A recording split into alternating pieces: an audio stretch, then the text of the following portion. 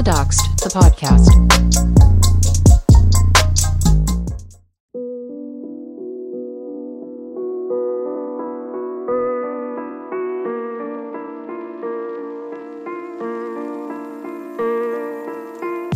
What happens when you become a vocal advocate against MLMs and pyramid schemes, amassing a loyal following as you expose the tactics of evil corporations, only to find yourself mired in the consequences of your own actions as audiences and commentators alike question whether you've become the very bully you once fought against?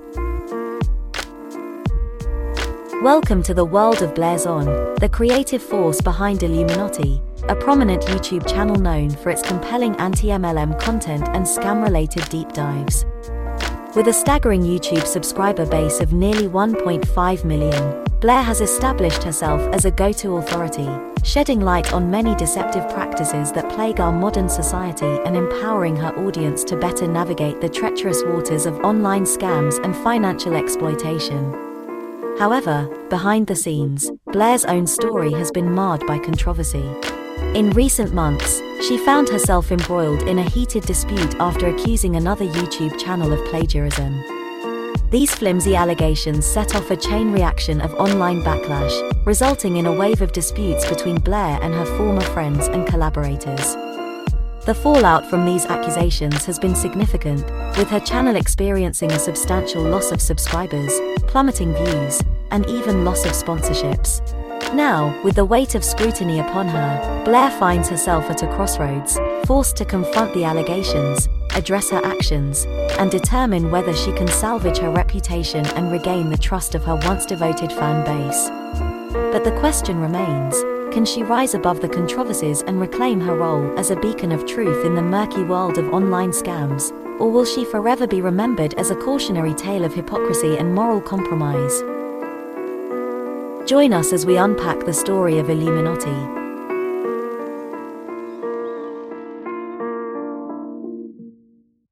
Hello. Hello. How are you today? You went to the gym today? That looked nice. I did. I feel really good.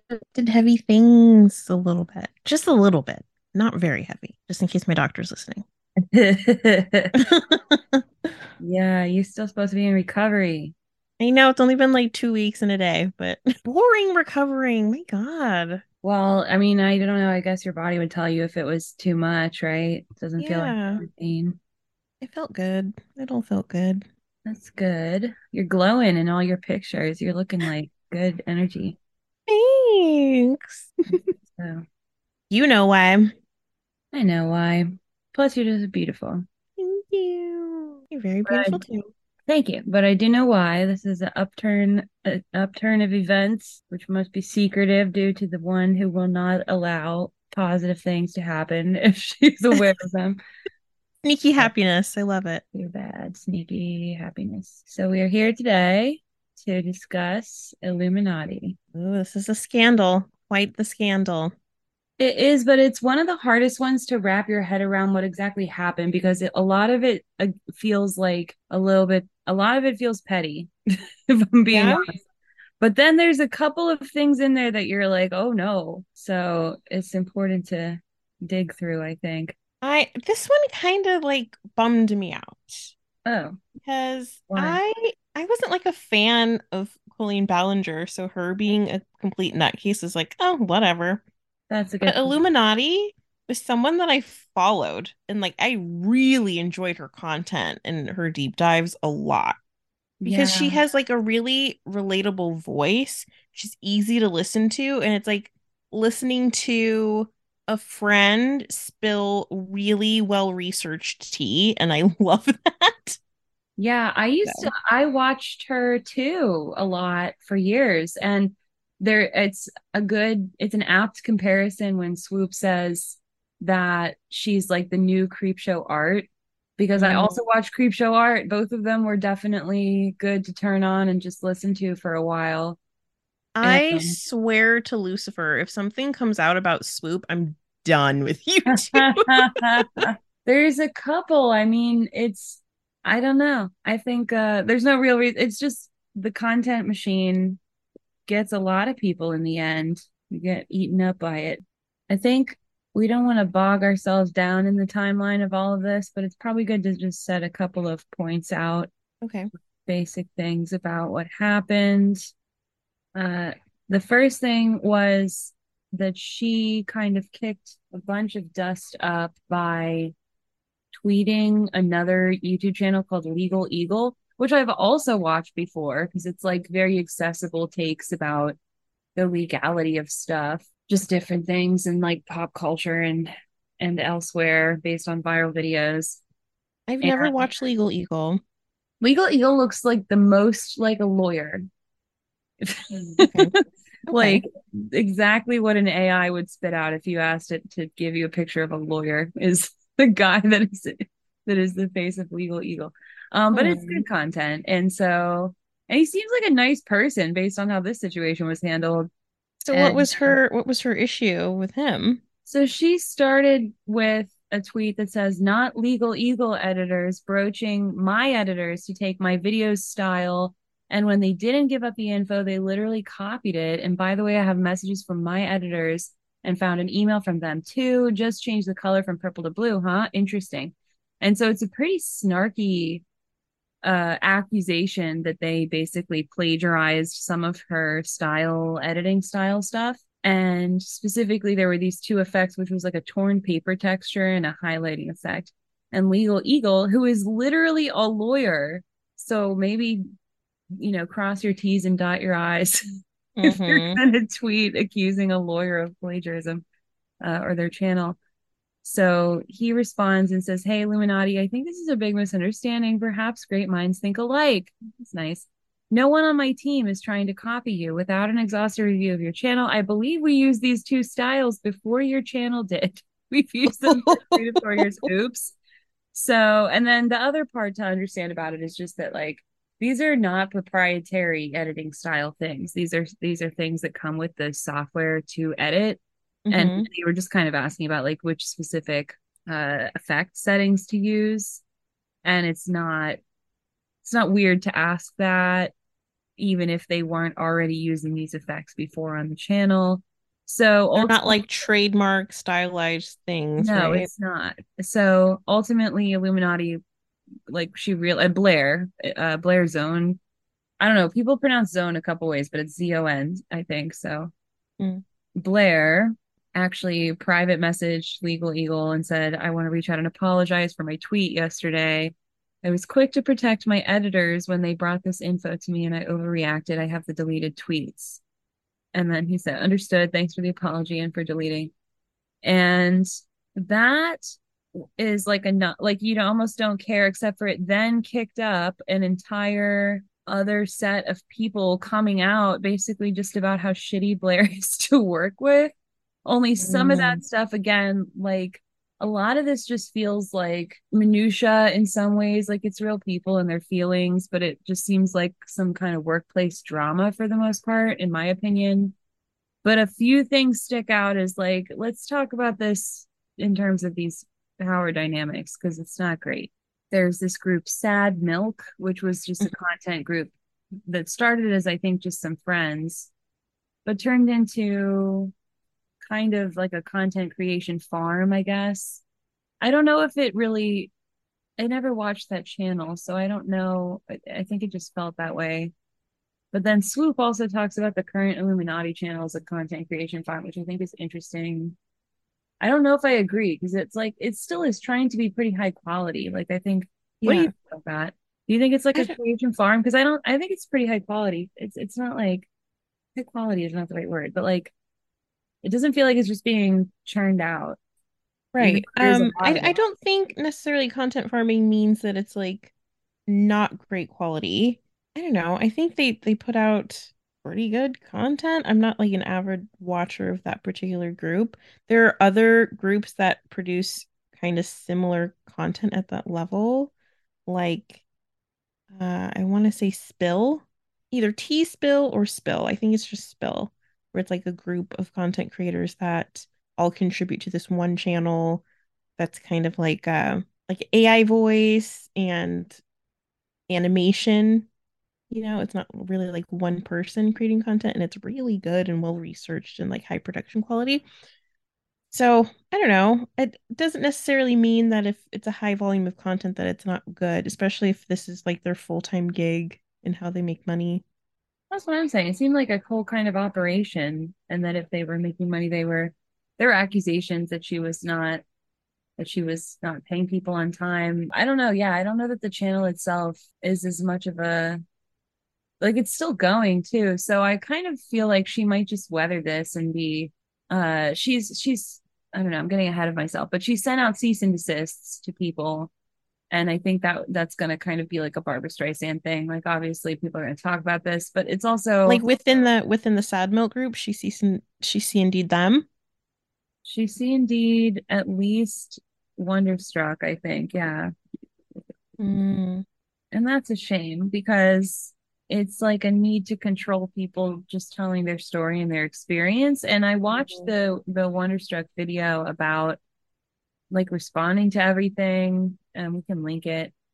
And it's really sad. Like I really believe his emotions in that video.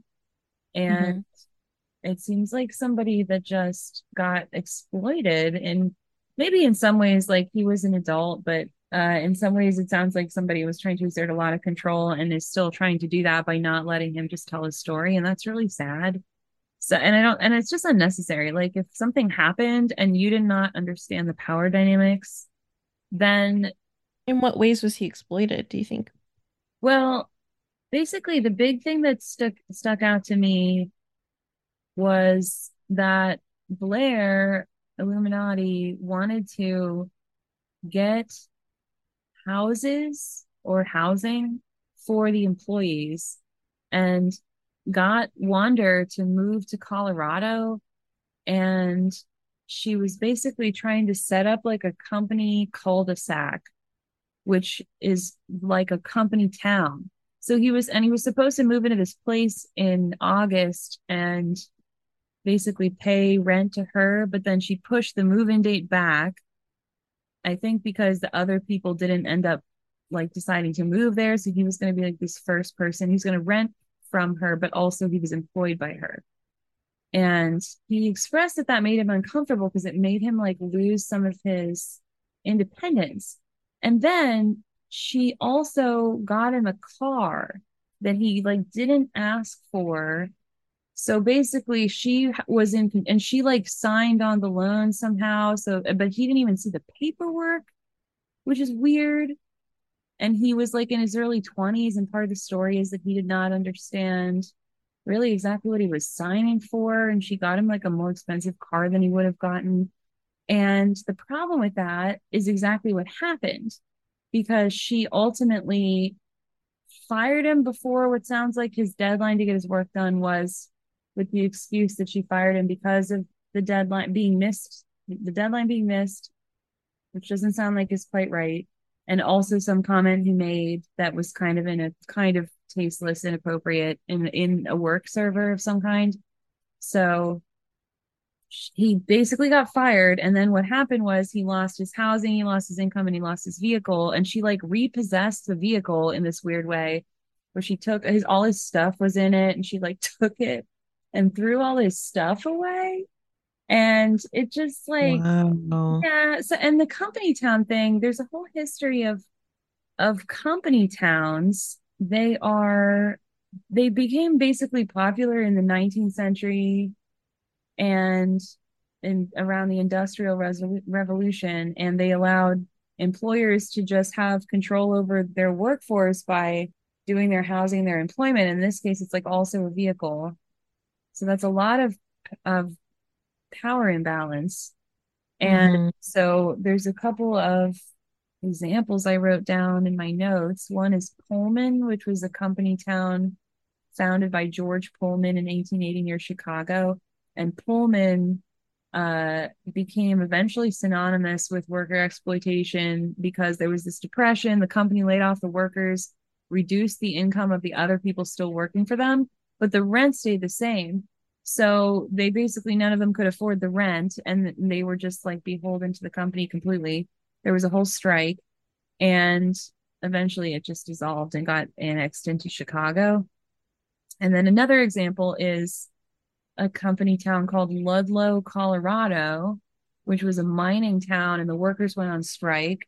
The response was called the Ludlow Massacre of 1930. Jeez. And the striking workers and their families basically just got violently attacked by the company hired guards and the Colorado National Guard. So there's just like Good. a long history of like very violent union kind of power dynamic issues with company towns. And it's very easy to end up with an exploitation situation. And she was basically trying to, and I have to throw this. This is like the worst time to throw this fun fact into the episode, but Blair and I share a birthday. We're both January 23rd Aquarians. Oh my And God. she's born a year after me. So fun that there's a toxic Aquarius. That's but the thing is, I can see Must be a Gemini rising or something awful. No. I can no more Gemini, thank you. I can see I can see how you would come into the kind of money and this great idea of building your YouTube platform and it's making you income, and you can want to get into real estate and not understand or not think ahead about power dynamics. I don't think that makes you an evil person. The problem is, like, again, when somebody comes out and says, wow, this really hurt me, and just instead of trying to reflect and think about how that really is a huge imbalance of power, and it's really not cool to, like, when you're controlling every aspect of a person's life. And it's kind of, I think it was kind of an intentional control in this case, but even if it's totally not intentional, instead of reflecting, you send a bunch of cease and desists, and you don't want anybody to, you just want people to see what you want them to see. It's really not, you can't control people like that. It's not healthy. And that's the part of it that I just think is not good. And then the other thing, so that's the exploitation part. The other thing that I think is a real actual problem and not just like workplace drama is the fact that part of Blair's kind of response to all this was, and there was some weird, I think that she also had like a burner account that she was talking crap about people under. So like that's all part of a whole pattern of people that do this kind of thing. But also she talked about Wonders. I didn't even introduce these people formally that were in this group, Sad Milk, right? So Sad Milk is the Click, Wonderstruck, One Topic, Oz Media, and Illuminati.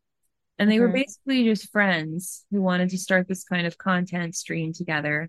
And Wonderstruck eventually started to edit a couple of the videos and didn't really understand his worth, I think, at the time. So he was like, I'll just do it for $20 or whatever. And eventually, they were like gonna pay him, but he ultimately just worked there for, I think it was like 60 days. And this whole weird like company cul-de-sac thing happened. He moved to Colorado. He got all cut off. He got all like triangulated and isolated. And then it just all got thrown back in his face. And that is not a good way to treat people. And then I do think there was a lot of like vague posting as part of it, but just like kind of like smear campaigning people. Like you could kind of read it into the way that it's subtle, and it's just like this whole story. I had to really listen to a couple of different like several hour long takes because it was just like a lot of like particularities. There's a lot of things that people came out about her temperament, which I tend to be like, maybe so, but I don't know. Like, I don't really know that it matters. It's not like the same thing as being abusive if you snap in a meeting, but it is if you're publicly trying to air out somebody's mental health as a way to punish them and blackmail them into not telling their experience of you, which sounds pretty exploitative, even though, he was an adult. She also seems really reactive, like kind of unprovoked, super reactive.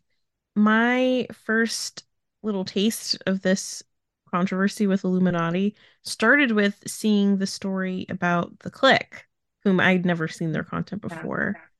And that story was really disturbing and didn't really make any sense in terms of like, why did she do what she did to him?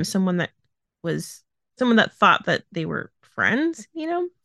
I don't know if you heard the details about what happened between them, but she was in his Discord server, and he's like a big YouTuber. His Discord server is like tens of thousands of Yeah, it members. was like 40 something thousand. And I don't know about the click part as much as I was more in the wonder rabbit hole part of it. So maybe you can maybe you can fill me in. But Yeah. I heard a little bit about the Discord and the accusations, which it's a shame. Like once you see the Yeah. timestamp, you're like, oh no.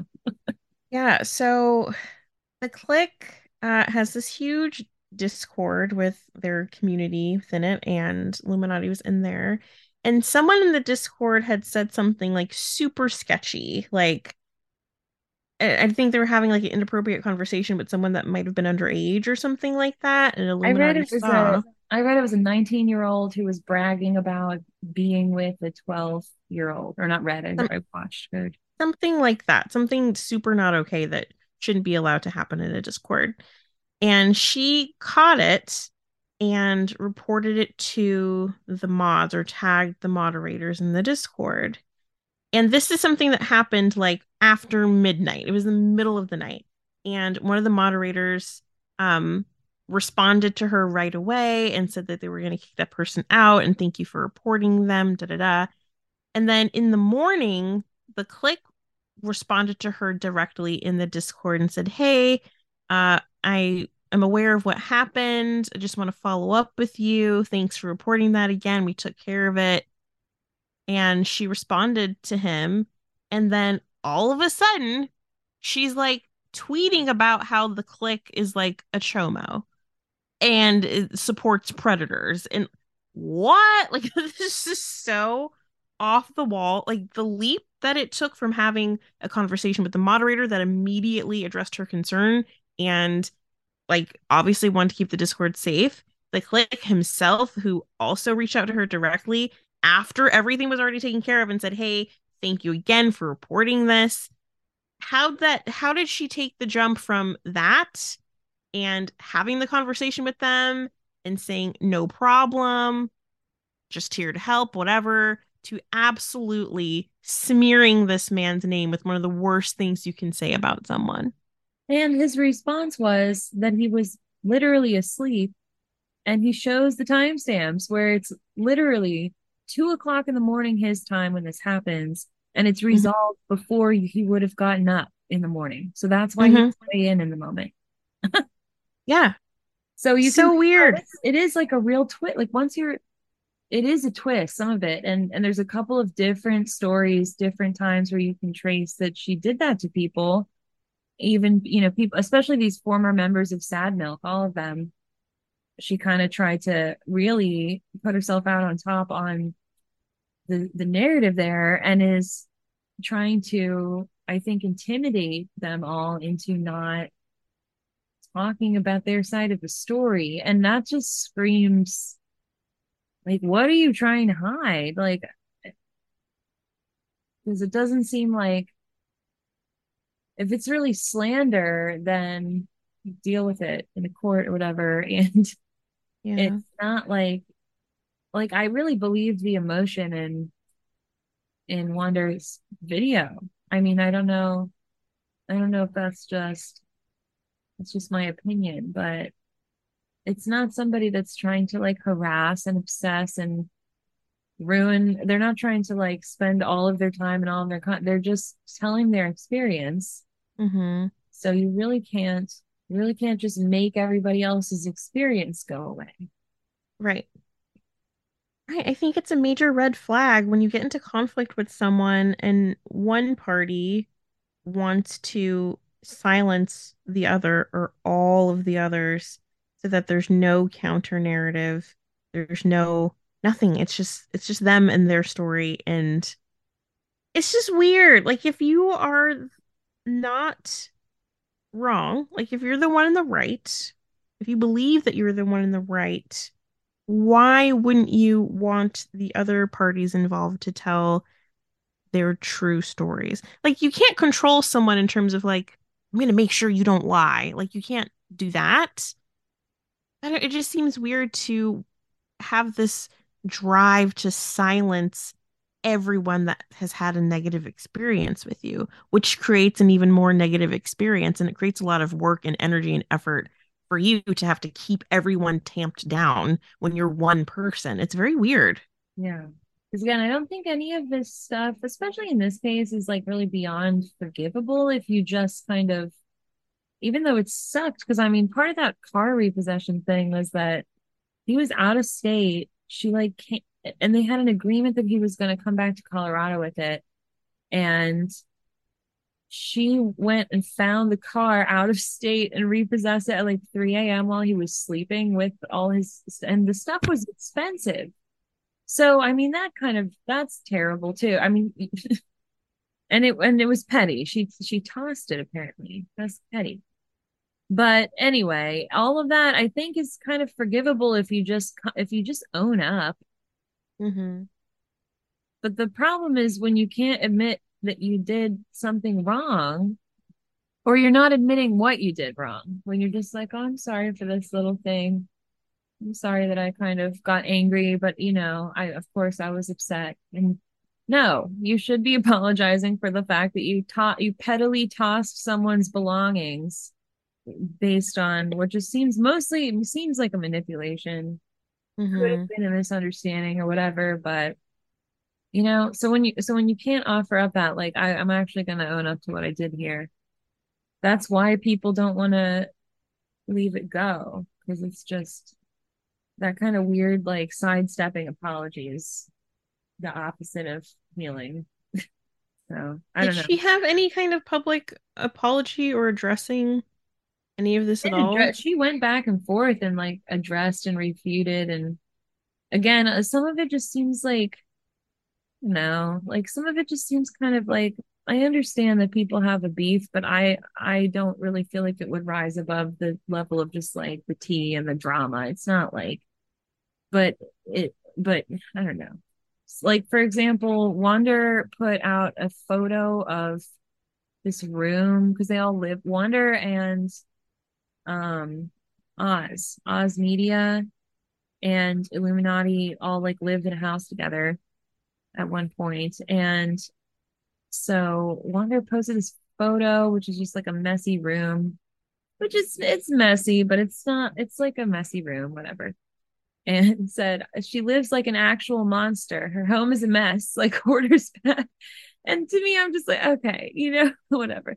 And so then she, in her response, was like, well, Wander was creeping around in areas that he shouldn't be in because that was some kind of packing room and he wasn't supposed to access that room. But then it turned out that actually Oz Media was the one who took the photo and sent it to Wander. So it's just kind of like, there's like back and forth about what exactly happened there and all this stuff. And she also says that she's like sad about how the relationship to Oz Media ended, but he also goes in the Wonderstruck video and talks about how he has seen her fake cry before. So there's all kind of like, we don't know how seriously to take the words, and nobody in her Mm-hmm. friend group seems to think very highly at all of her at this point. So, but again, it's just kind of like that part seems to me just like some friends disagreed, some people were shitty to each other. She seems petty, but none of it seems like illegal, except for if you have an employee, don't take, and it seems like she made active moves to take more control of his life than he intended for her to have and that he wanted, but he felt like kind of pressured into it to have the job. So that's Yeah. not great. And then don't rip that from somebody altogether when they have no place to go, and don't be unsafe with people's housing, etc., like that. Yeah. And then don't air your former employees, because that's like, I don't know if that's like a HIPAA violation or not, but don't do that. There's some kind of professional relationship there. Like if you had a client, you don't then go in public and just air out their mental health issues. That's, Yeah. even if you didn't sign some kind of contract, it's uncouth. It's very unprofessional, and I think it's morally wrong, And it to makes people decide anybody. unsafe. It makes Yeah, situations so much more unstable when you use people's vulnerabilities and air them out that way, that like it fucks with their mental stability when you do that. In this case, their like actual stability, their financial stability, where they live. Housing insecurity is a really big problem. It's hard to suddenly overcome housing insecurity or not being able to get around in a place that's not walkable. It's super shitty. yeah, and yeah, and I do think a lot of this you could do without understanding you were doing it, but then it's like, how do you react once it comes to your attention? And the way to react is not to send everyone a cease and desist and try to get them to shut up and not talk about what happened to them, because it's traumatizing. Are you tired of feeling unsafe online? Do you want to learn how to protect yourself from cyberbullying, doxing, and other forms of online harassment? Then look no further than Doxed the Podcast. Visit the website doxedthepodcast.com to sign up for the Doxed free ebook full of helpful tips and resources for online safety. Plus, when you sign up, you'll receive the weekly newsletter with the latest updates on upcoming content. There are many ways to connect with Doxed, including Twitter, Instagram, TikTok, and Discord. Have a story to share or feedback to give? Use the contact form on the site to reach out or leave a voice message to be featured on the show. And for exclusive content, subscribe to the Doxed Supercast to gain access to the private podcast feed with member-only exclusives. Take control of your online safety and join the Doxed community today. Yeah, I don't know. I wonder in what situation is a cease and desist actually effective and appropriate? I feel like people just kind of throw them around all willy-nilly thinking it's enough to like scare people into silence. And I think the people that really throw around C&Ds are kind of banking on the fact that people aren't going to do their research and really understand what a C&D is and how actually useless they are unless the person who is serving it is ready, willing, and able to pursue it in court and actually like file or sue or whatever in court. Yeah, but this is really, it's another tactic to strong arm somebody into, or intimidate them sometimes, not always. Sometimes it really, because it also is, if you really intend to go through with some kind of lawsuit or case, it is the first step to your case. So it provides a trail of that you had a history of telling this person and formally informing them that they needed to stop whatever they were doing or take down whatever the content is. And that helps your case if you're going to go through with it. It means nothing if you're not going to go through with the case. But anyway, I don't think it's always like just for intimidation, but especially if somebody knows they're not going to do a case, it's basically what it's trying to do. It's just say, hey, I hope that you don't understand what this means enough and get afraid. Mm-hmm. I'm Googling her net worth right now. I want to see what kind of funds she's working with to be suing everybody. It's not that great. Her net worth is not that great. Her net worth is like right around $500,000. Like, okay. To one person, there's your whole net worth gone. Yeah, she's not the wealthiest Blair on YouTube. Let me just put it that way. That is a good point. But I think her best way to just weather this entire thing, to be totally honest, is just to keep making content. And it looks like she is. She's really churning out content on the channel. Mm-hmm. I've stopped watching it. I know she's lost subscribers and viewers and views. But also she has a big channel. And I just honestly think none of this is like, I'm not sure exactly the legality of the car situation still, because it seems like she repossessed it and wrongly, and there's some claim that the contract that they signed was not even legally valid. And I have no idea what that looks like. So somebody's lawyer needs to figure that out. But really, there's no she's not going to jail for a crime of any kind. And so, yeah, I think she's just going to keep going. And I think it's going to go faster and smoother for her if she doesn't do anything legally on her end. Mm-hmm. Just leave it. Yeah, she needs to drop trying to intimidate and silence people if she wants to maintain her YouTube career. I can't imagine she has a whole lot of other things going on to bring in income. I mean, she probably has some other income streams, but my guess is her main thing is her YouTube channel. And being a bully is not a great look. Like, content creators on multiple platforms are being taken down left and right for being assholes to people. Yeah. So I think her best bet is to continue on making the content that she makes because it is great. And hopefully she'll attract a new audience little by little over time because the attention spans of viewers, it's relatively short. And people, especially YouTubers, overcome this kind of thing all the time. Just give it time and pretend Exactly. like nothing happened. Keep making your content, and eventually it will blow over. And that's exactly what the Streisand effect is. It's just like that's the strategy for somebody in that position. Just let it blow over. The more you try to silence everyone, the weirder that gets, and the more people are going to talk about that. And the more of a control freak you seem like.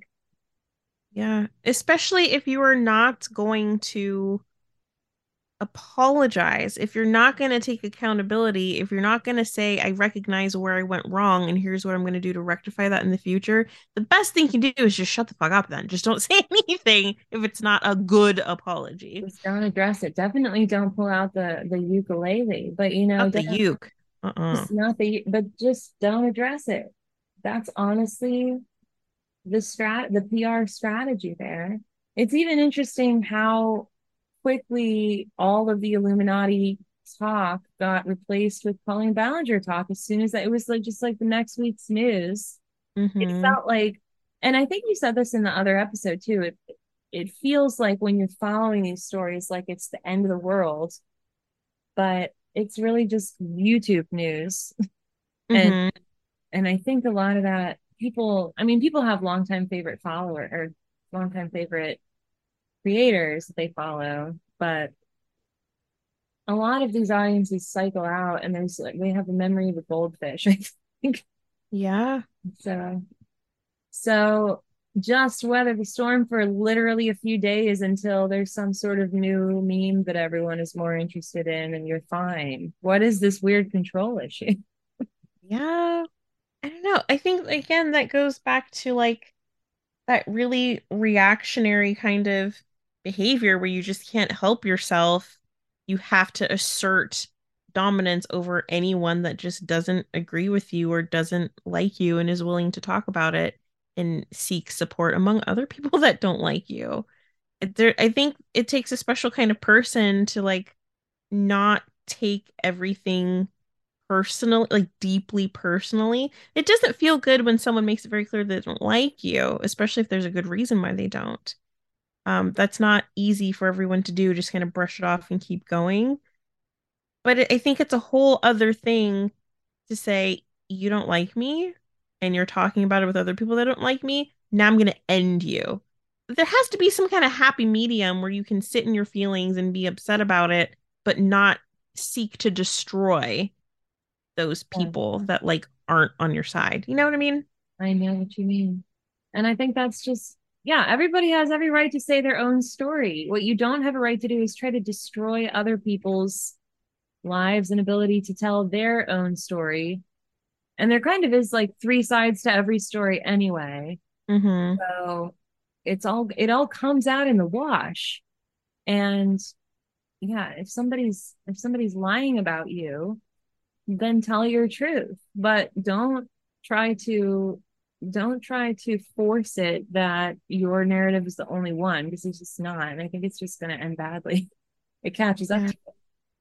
And I think when you're a social media influencer or like a big content creator, and there's so many eyes on a situation, and there's a long history of like interactions with multiple people, and there's screenshots of things and receipts of things.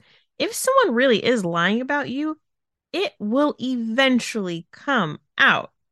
Like people suck at keeping secrets, especially if it benefits them to like not keep your secret anymore of how big of an asshole you were.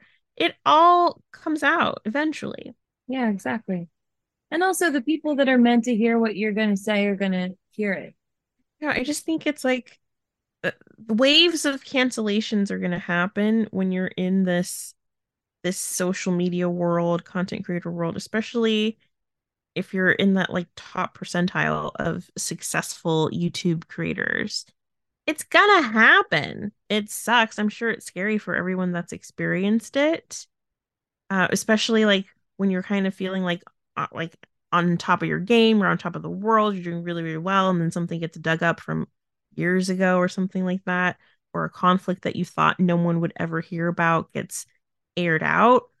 But it happens. Like, I don't know. Maybe it's not super easy to just kind of take it on the chin, take it in stride, and keep going. Like, clearly that's going to be easier said than done. But you would think as YouTubers, there has to be some kind of understanding that it like eventually you're going to be canceled for something. Like, I feel like there should be some kind of like when you sign up for YouTube and you cross the threshold of like six figures of followers, there should be some kind of like course you take, or hey, you're going to be canceled for this and here's how that's going to look and here's what to expect, like some kind of emotional support group to help you cope with you're probably going to be canceled at some point. Well, that's part of why I think we started this podcast as well, is to speak to this weird gap in knowledge about what it is like to be an influencer and go through these situations of canceling is wrapped up into that because doxing is all threaded throughout all of these situations. There's a lot of I think you have more of a blanket of protection when you're a large influencer because you kind of have your own army in a way, or at least like Mm. people that will counter and be eyes for you.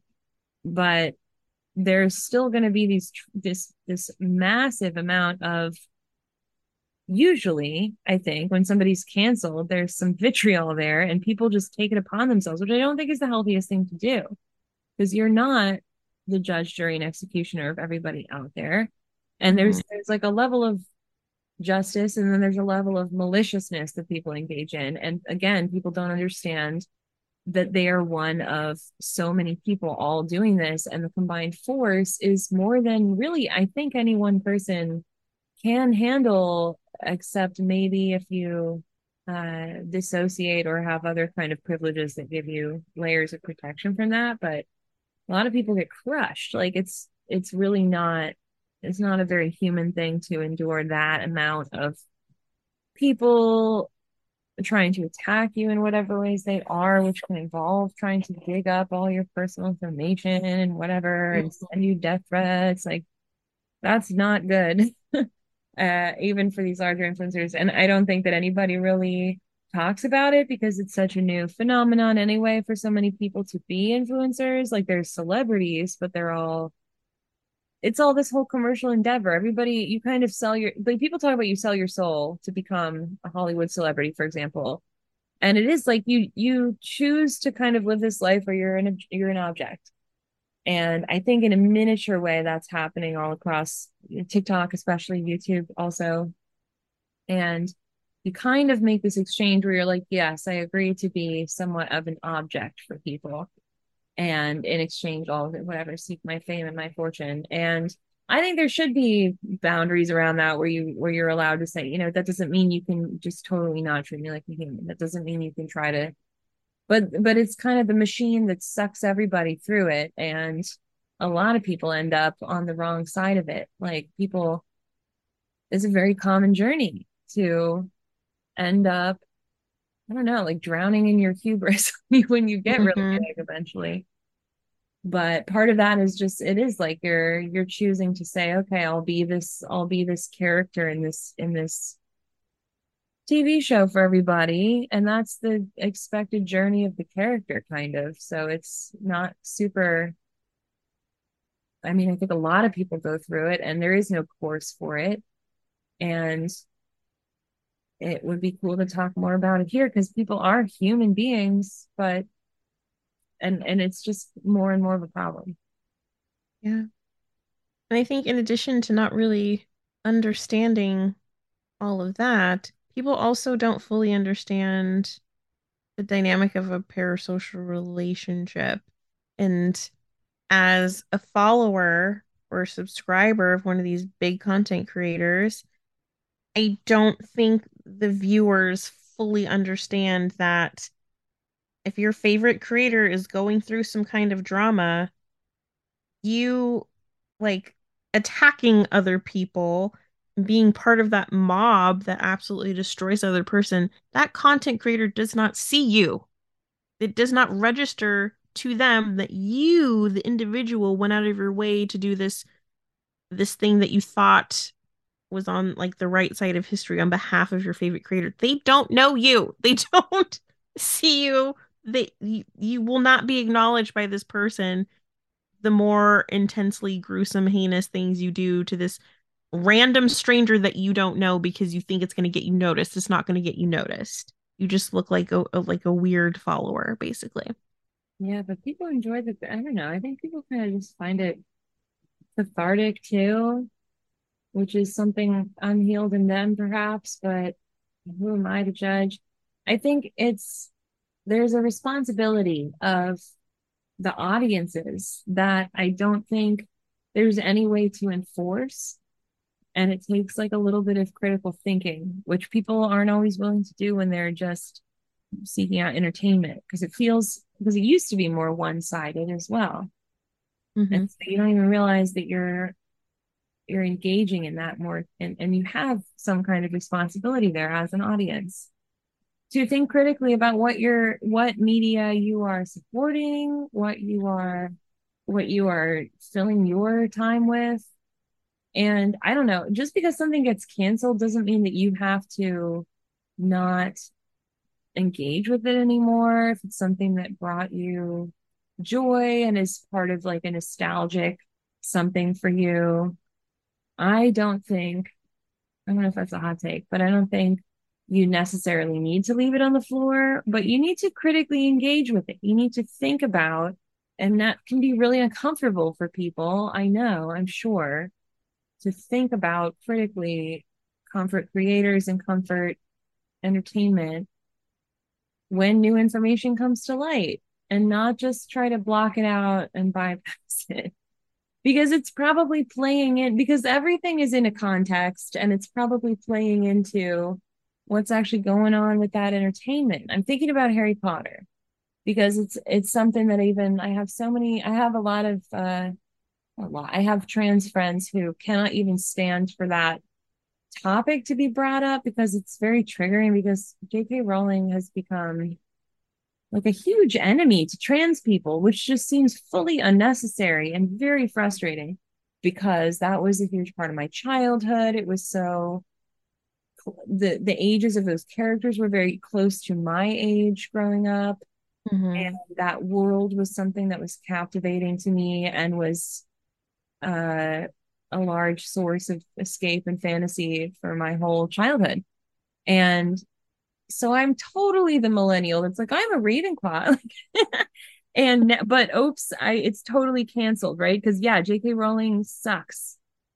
Fuck Yeah. J.K. Rowling, that sucked of you. All of everything she's done in the last, like, everything since Cursed Child is just dead to me. I hate it. And yet I Yeah. can't just be like, oh well, I still like Harry Potter and I still like support whatever, I have to think critically about it. And that's really sucked for me. But also, you see it in the stories. Now going back to those stories, like, nah, you kind of ruined it. But also, it's in there. It was always in there. And it's better that I know about it. It's better that I like and think about it. And then I can still sit with the story and enjoy it. It's still better that I know. It's still better that I see what happened there. Mm-hmm. And it's okay. And then if that kind of does ruin it for me and I have to find other entertainment, there's other entertainment. There's other people. Endless other Yeah, there's a entertainment. lot of great creators out there and nobody's perfect. And but you're going to settle on things that you're okay with. And you also could think about, where's money going? Like, is there ways you can enjoy something without funding a terrible person? And there are. Yeah. So these things are important to think about. It doesn't mean you have to just totally give up the things you love. But I know that's a really scary prospect, especially when you haven't really, when it feels like that, when people are like, oh, it's canceled, so you just can't even touch it again. Like, you just can't. Yeah. you don't even get to talk about it anymore. You don't even get to, it's like taboo, you know? Yeah. Especially when there's nostalgia involved. I think a lot of people, this has been like a long time discussion happening about multiple different people in multiple different like industries. The conversation about separating the artist from the art, which the more I look into it, the more I think critically about it, the more I'm like, no, you can't. It's like, okay, like for instance, this is totally a completely different thing, but like R. Kelly, right? R. Kelly has been around for eons, like one of the most famous musical artists out there. Like some of their top hits, there's just household hits. Everyone knows every lyric to so many R. Kelly songs. It's like part of the culture, R. Kelly. And he was such a beloved person for so long with this like really shady lifestyle of absolutely exploiting and doing terrible things to young women and girls for decades straight. And people knew what was going on. And when it would leak out to the public, people would be like, well, is it true? I don't know. And the more public it became, the more people were like, well, but his music. But we have to separate the artist from the art. But his music is part of the culture. But it's like, wait a minute. If you actually listen to the music, like he's detailing what he's been doing in the lyrics. Like you can't unknow it. And you can't separate the artist from the art in that case. Same thing with the one that shall not be named from season one. I have this moment like before the drama kicked up of, well, how responsible can a content creator be for the actions of their audience? Like some of these audience people, some of these followers are just like rabid and just want to cause harm, and then the content creator gets blamed for it. But then the more you watch and the more you learn, you see and hear the dog whistles and like, oh, she's totally responsible. So yeah, it's a thing. Absolutely. I totally wrote about this in my dissertation, which was not to be. But and yeah, just as somebody who's been educated in music for years and years, it's a perennial discussion. And I am firmly on the side of absolutely not. You cannot separate the art from the artist. And there's a whole discussion about something called absolute music, which was this like modernist type of music that was like, oh, it's completely objective and divorced from all the context. And no, you dumbs, like it's totally created by you, like white men in in Mm-hmm. modernism. Like stop. And it's very reflective of that. Like once you understand the framework of who the people are that made the art, that's what makes art like that's what makes art art is the whole context of the people. That's what makes it interesting. And yeah, basically I just think the people that try to argue that you can separate it and it should be separated are mostly the same kind of people that are like my what I'm saying is objective because I'm capable of being totally objective. And it's like, no, you're a white man. Mm-hmm. What's interesting too is Lindsay Ellis talked about the death of the author in a video essay. So I thought it was funny. I think she even brings up Raina Lewis. Roland Barthes writes this essay called The Death of the Author. And he's like a very important literary critic kind of uh, guy, academic. And he argues that an author's biography or intentions should not matter whatsoever when you're critiquing a text. And so that approach is problematized by a lot of different scholars, and Raina Lewis is one of them. And she talks about female Orientalist artists and how you can it's important to understand the femaleness of the artist to understand particular aspects of what they were doing in their art. If you leave that out, you just miss the difference between that and other Orientalist artists who were not women. So she's basically arguing that by erasing authorship, Bart is denying that you can have a female voice as an author, that it has to just be like an objective voice. And then she also kind of says further that that means that you can't say there are like women readers, which is not right. So, and it also was kind of like a threat to women's literature at the time, because that was just a genre getting off the ground. And so it's like, what's the point of women's literature if you just have objective stuff that isn't influenced by the subjective position of the author? So so Lewis argues for this like gendered agency of an author, and then you can expand that and say really any kind of intersectional identity should play into where that agency falls. So in other words, even if an author isn't an individual, it's still like a positional thing. Like you're still going to write from the identity position that you exist from, and nothing is objective. You're always going to have a point of view, which is going to be it's going to be affected by all of your identity positions. Right. Sense? Yeah, totally. So that's the side. So this is a very, very hard line for me. I come down on this side of you have some kind of authorial voice that is based on your position in the world and your identity position. And so if you accept that, it's kind of something people would maybe like to bypass, because it means to accept that means that you have to accept the responsibility of engaging with art in a way that is sometimes uncomfortable and can sometimes put you in a sticky position, because you're basically making yourself vulnerable by engaging with the art that you love in this way. And so it's like a destabilizing vantage point from which to view art that you really could care about, or even be like triggered by, or find safety that you need in.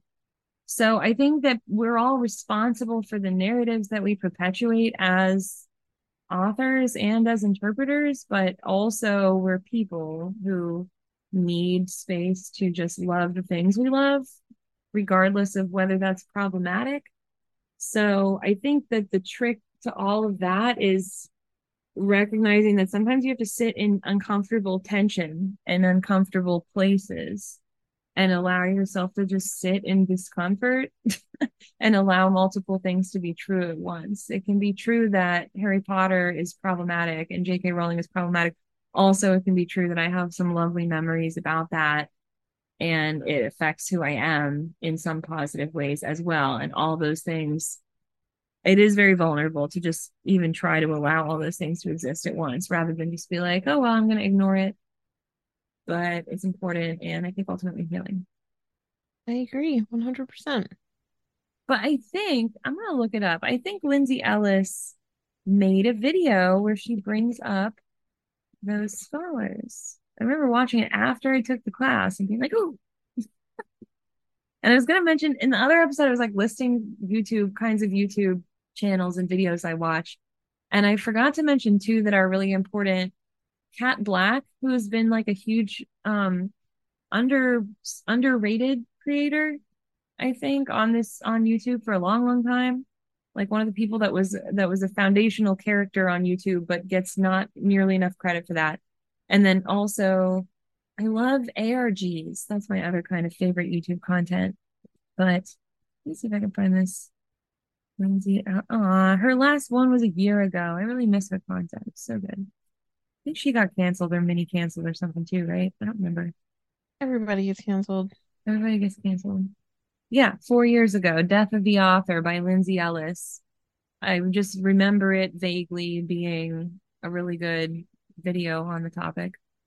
Well, I mean, that helps me feel validated in believing that no, you can't separate the artist from art. Like when they're terrible, they created the art and there's a piece of them in that art. And yeah, there is no objectivity with it, obviously. I don't even understand how that's an argument now. Oh, well, it's totally like pretenses of objectivity is totally like the whole it's a white supremacist thing. It's a whole How do you even say that? That's what it is. The whole idea that things can be scientific and objective and a human being can have an objective stance that doesn't have bias is a myth of white supremacy. So that's what it is. And the fact I also think the argument of, well, that's just how the times were back then. Like this ridiculous, gross, awful, racist, insert whatever behavior. That was just a sign of the times. You have to allow for the fact that it was just a different time. And like, I don't know, I feel like your moral compass should be pretty true north no matter what era we're in. Like, you know what I mean? Like it shouldn't, if your morality is based on the times at the time, and then as time goes on, your past gets excused strictly because of the time, that's also super problematic to me. that was a joke. Oh no, can't remember the movie. Oh, it's that one about the end of the world, and it has Jennifer Lawrence in it. Don't Look Up, that movie? Don't Look Up. It's Don't Look Up. It's Don't Look Up. There was that one character who was like the astronaut they were going to send into space, and he just keeps saying these like horrible things, and then everyone's like, "Oh, he's from another time. He's just from a different time." Jeez. It's kind of a funny joke. But yeah, I don't know. I think that's an interesting question. Like, should morality be? I don't think morality is totally objective, but I also think one of the big things that's saying, oh, that was from a different time is masking, is that I do think you have some kind of moral or ethical sense of not taking advantage of power dynamics. And I think a lot of the stuff that gets exposed because it was from a different time is about power dynamics that formerly were not articulated and now are more articulated. So people put language to why there was something wrong with the way that you were taking advantage of somebody. But you should have always had a sense that you were taking advantage of somebody, whether or not there was language for it. And there's other kinds of mistakes that you can make, and intent and impact can be different, and you cannot recognize that. But again, there's a difference between like making a mistake and feeling a need to control an entire narrative as opposed to just learning. And yeah, I think that when you're conscious of it, you should have some kind of moral sense of it's wrong to take advantage of people. Like it's like I like thinking back to the Colleen Ballinger audience members who were adults. You should have had some sense something was wrong. Or thinking back to slavery in this country, you should have had some sense that something was wrong. I mean, there's this whole early 2000s blackface YouTuber era. Oh, yeah. Where all these things are resurfacing, little by little over time about different creators. And so many of the responses to them, well, I mean, it was a different time back then. Back then, as in like 10, 15 years ago, 20 years ago. It's not like it was centuries ago. Like, it's times we can remember, but the main defense is like, well, it was a different time. It was okay back then.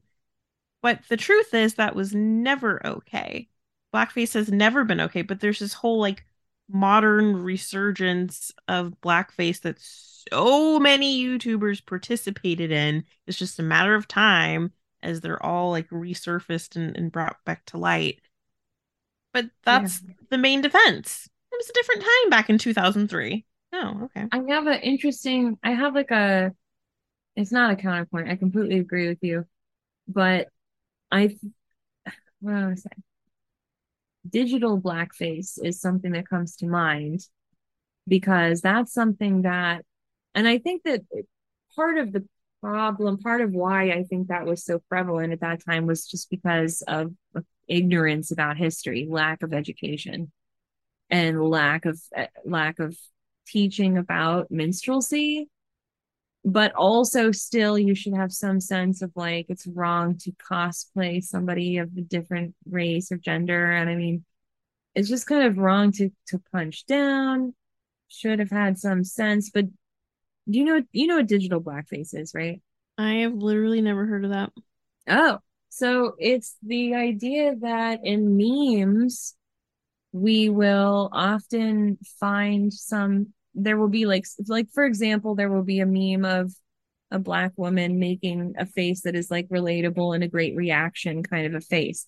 And then a bunch of white people will use that meme and that reaction face and effectively be like it's kind of like it's a form of it's not kind of it's a form of blackface, but it takes place because you're sort of using that meme to represent you. And it's kind of a more recent conversation, I think, among I don't know, it's kind of a more recent conversation, but it's something that I see happen a lot. And I also think it's interesting on TikTok where we have like the audio, the sounds, because it also will happen with the voices. And this is something that you know, blackface is wrong, but it's a very, very prevalent thing right now in 2023, I think, still for people to just use black faces and voices. And so, like, I try to avoid taking a sound, even if it's some kind of viral sound where somebody says, like, I don't even know, like, there's different ones. And if it's obviously a black voice, I try not to lip sync that one and make a viral video out of it. You know, especially now if I'm going to like profit or something from using a black person's voice, like literally like taking it on. And it's treated as like a very throwaway thing that happens. And so I think it's kind of a more complex, it's interesting to think about because I think if you're just not aware of it, you're not aware of it. Doesn't mean it's not harmful necessarily, but that's like I think in 10-20 years more people will be aware of that conversation and be like, oh well, it was just a different time now. Mm-hmm. You know what I mean? Like where you could use, but I don't know, once you become aware of it, you become aware of it. And I think if you're at the top of some huge platform and I'm literally making $1,000 a post and I make a post using a black person's voice over my own face or whatever, that's that should give me some kind of twinge of moral whatever I feel. Yeah. But there's some sort of gray area where it's easy to not get that twinge because that's just what you see everybody else doing and you're not really thinking critically, Mm-hmm. you know, or it just hasn't been brought to your attention or you haven't, or maybe I still think that there's an under education about things like minstrelsy and our real history. You know, people are trying to correct for that, but there's all these weird wars of like iconoclasts and then I don't know, just like people I don't know. I think there's a highly varied amount of access to that information depending if you're in a city or different states or where you are in the world right now. Uh, so this theme of these women YouTubers being absolutely terrible and wielding their power in ways that they probably shouldn't and Yeah, hurting people with it. Is this kind of like digital Karening? that's interesting. Is digital Karening a thing?